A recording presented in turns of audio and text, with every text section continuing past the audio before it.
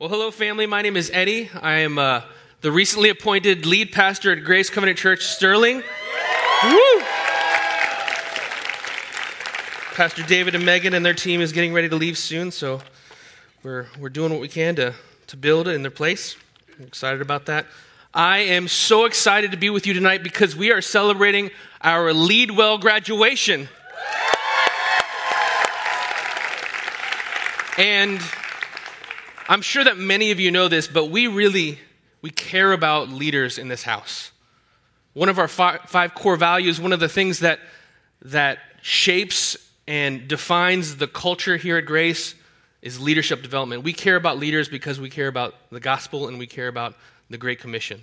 And so we're excited to be able to celebrate these individuals who have gone through our leadership development program called Leadwell. They've devoted a great amount of time to it, and we'll talk a little bit about that more in a moment. If you're interested in that, we've got some information meetings coming up. The first one's going to be in May 26th. I have you captive, so I'm using this time to add some more announcements. May 26th after the third service, and then we'll start taking applications in June. But like I said, we care about helping you become great leaders because we care about this gospel. And we care about the fact that God has a purpose for our salvation that extends beyond us. Have you ever considered the question, why God saves his people? I mean, if you've been in church long enough, or you've gone to a Christian bookstore, you've seen a mug that says, "For God so loved the world that he gave his only begotten Son." I learned it in the King James, that whosoever believeth in him should not perish, but have what? Eternal life. Everlasting life. Absolutely, God loves us and he saves us. But sometimes we stop and we individualize the gospel and we say, okay, that's why God saved us, when God has a greater purpose. You might say he has an eschatological purpose for this gospel.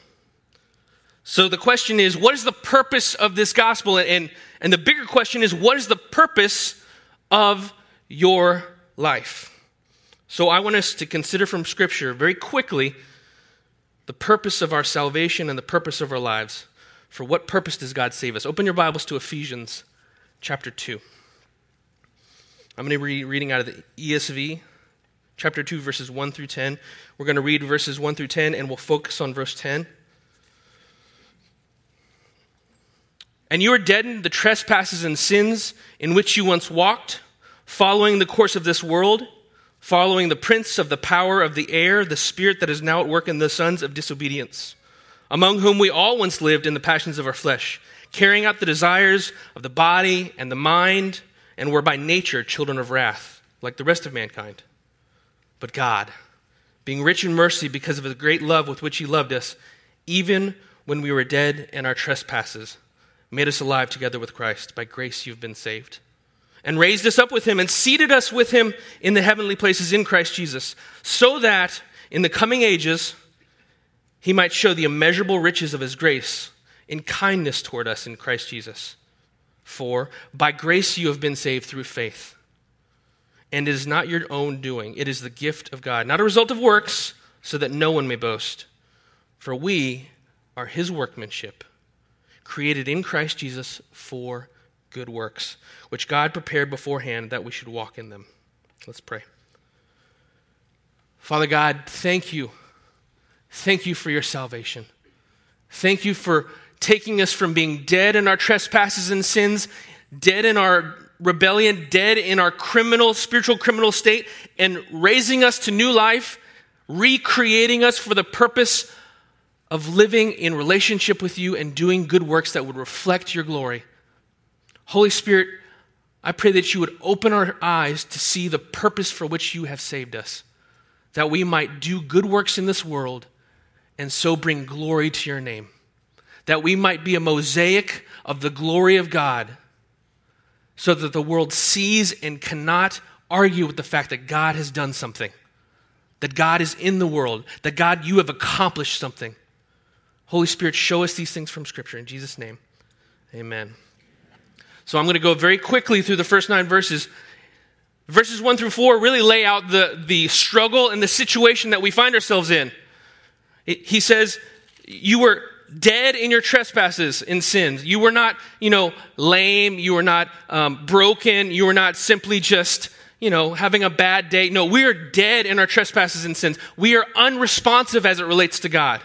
We are in need not of just behavior modification. We are in need of resurrection. And he goes on to say that this is not an inert, lazy deadness. So this is a very active, disobedient, rebellious deadness.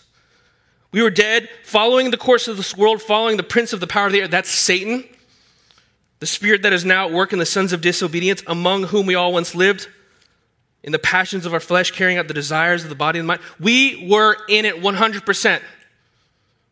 We were children of wrath, the Bible says. Wrath was standing over us because all we had was disobedience, and all God had for us apart from Christ was the punishment for that wrath, the just, righteous anger of God before us. This is our situation. It's a dire situation. Right? This is the bad news that we don't like to share with everyone. Sometimes we want to, Jesus loves you.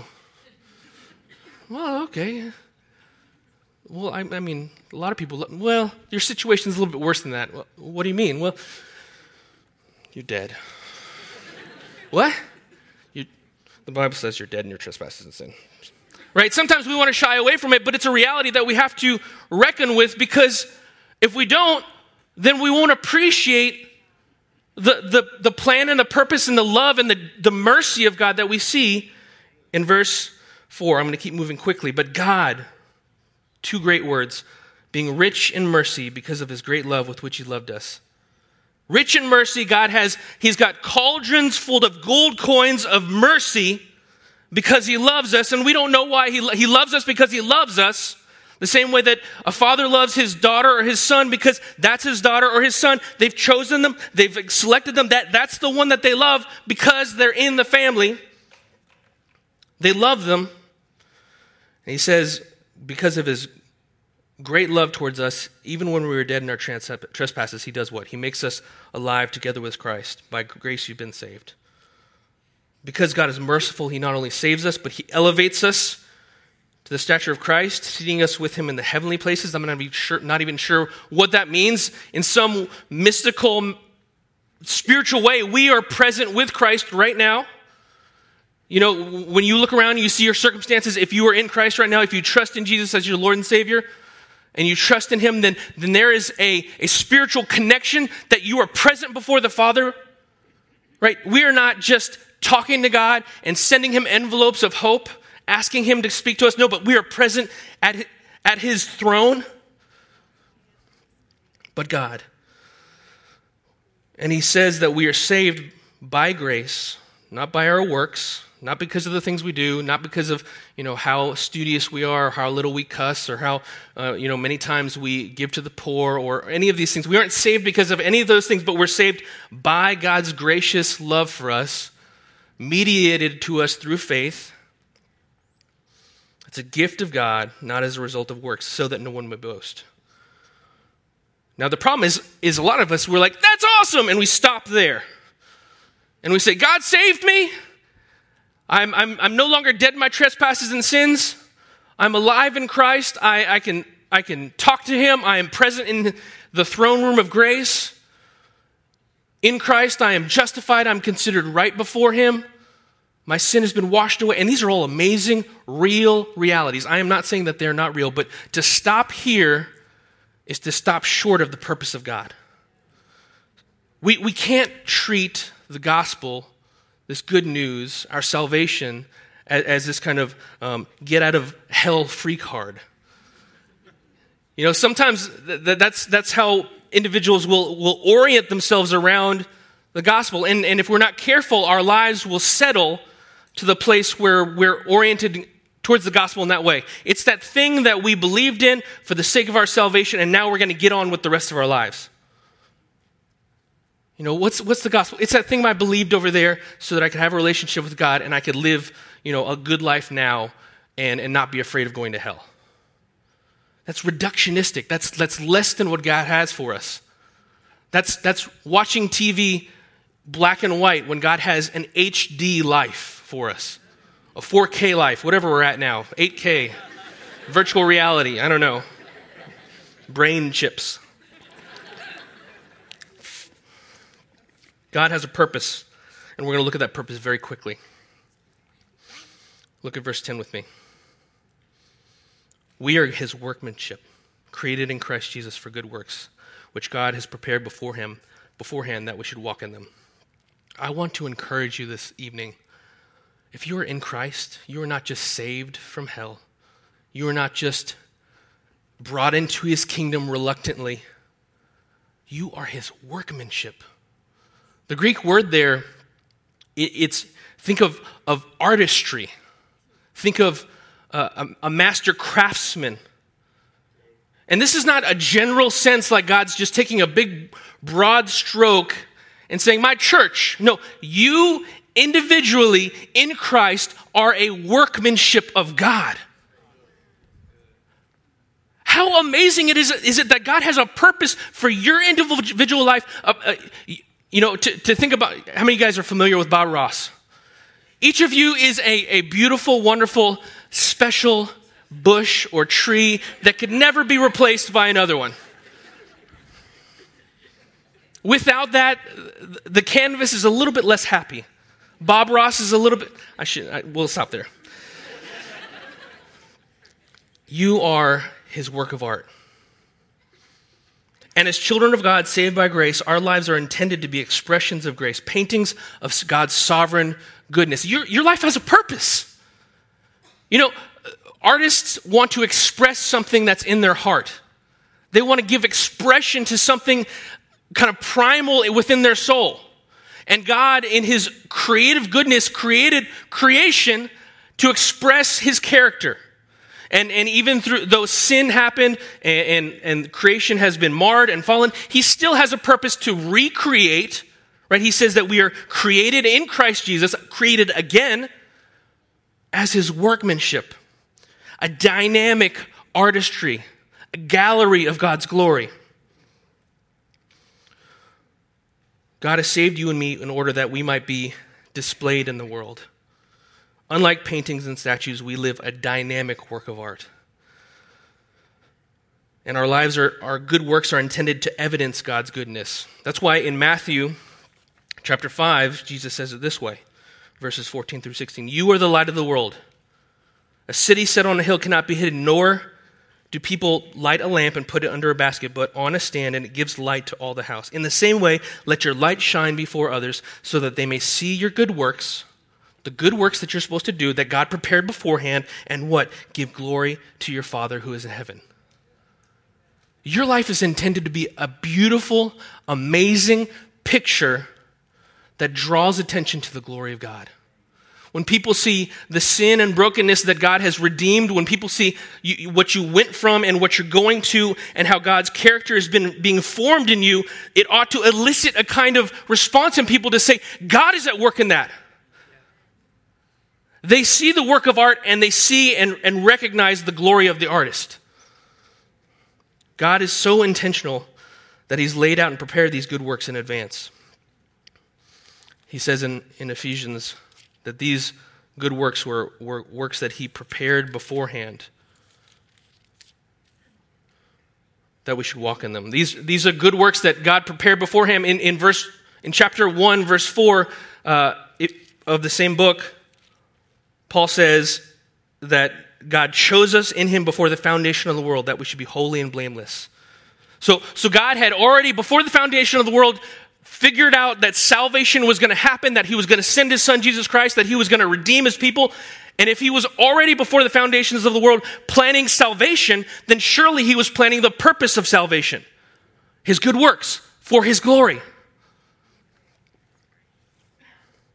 God has planned and prepared for you to live a life that reflects the character and nature of Christ, a humble life like Christ, a sacrificial life like Christ, a God-centered life like Christ. And tonight, God is inviting each of us to take part in his grand gallery of glory. God wants you to love in such a way that only God can take credit. It's easy to love people who are nice and good looking and smell good and they're not annoying. It's hard to love your enemy. It's hard to love people who are difficult to love. I mean, it's funny, but it's like, clearly God is at work, because I could never do that. We laugh and we joke, but that's what God intends. God wants us to serve and sacrifice that only in a way that only God can gain glory.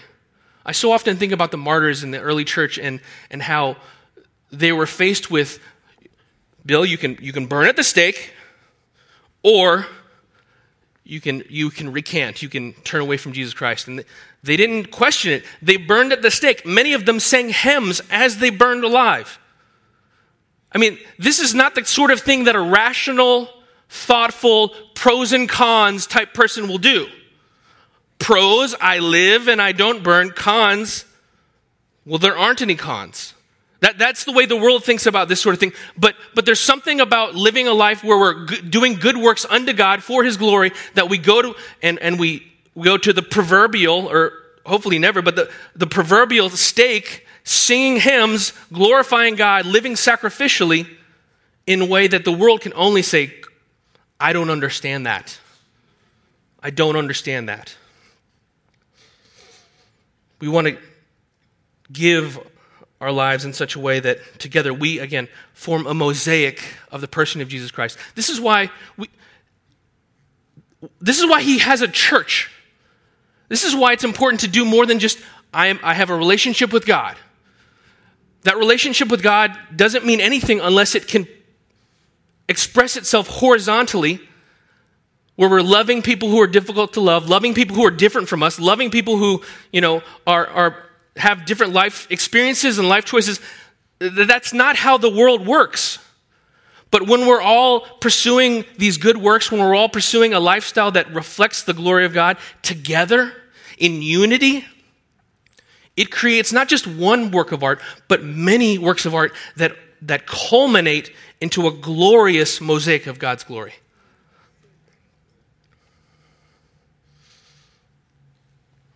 God is inviting each of us to take part in this grand gallery. To finish up, before Christ we were dead. We were dead in our trespasses and sins. But God, being rich in mercy because of His great love for us, sent Jesus Christ to live this perfect life that we should have lived in our place, that we should have lived. He lives it in our place for our sins, dying on the cross in our place for our sins, defeating Satan's sin and death, rising again, and we have the opportunity to experience salvation, but not just salvation with a purpose, a glorious purpose, a purpose that is intended to bring light and reflection and majesty to the person who created all of creation, a purpose that doesn't end at death, a purpose that goes on for the rest of eternity. I mean, I constantly go back to this, but when we come to church, we pray and sing, we aren't just doing something here locally. We're entering into something that's already happening in eternity. Angels are already worshiping God. God is already being glorified by all of creation. And our lives are intended to enter into that, to take part in becoming the glory of God. As we live by faith, our lives, our good works form the gallery of God's glory in the world. Let's pray. Father God,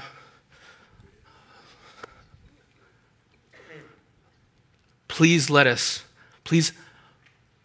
don't allow us to stop at I'm saved. Father, let us live lives that are saved towards a purpose, towards an eternal, before the foundations of the world-changing, world-confusing, God-glorifying purpose. Father, I pray that as we consider what leadership looks like, as we consider what it looks like to be trained and equipped, that the purpose would not be to become better acquainted with our salvation, but that we'd be equipped for the sake of His glory, that we'd be equipped for the sake of good works in the world. God, we want to see You glorified.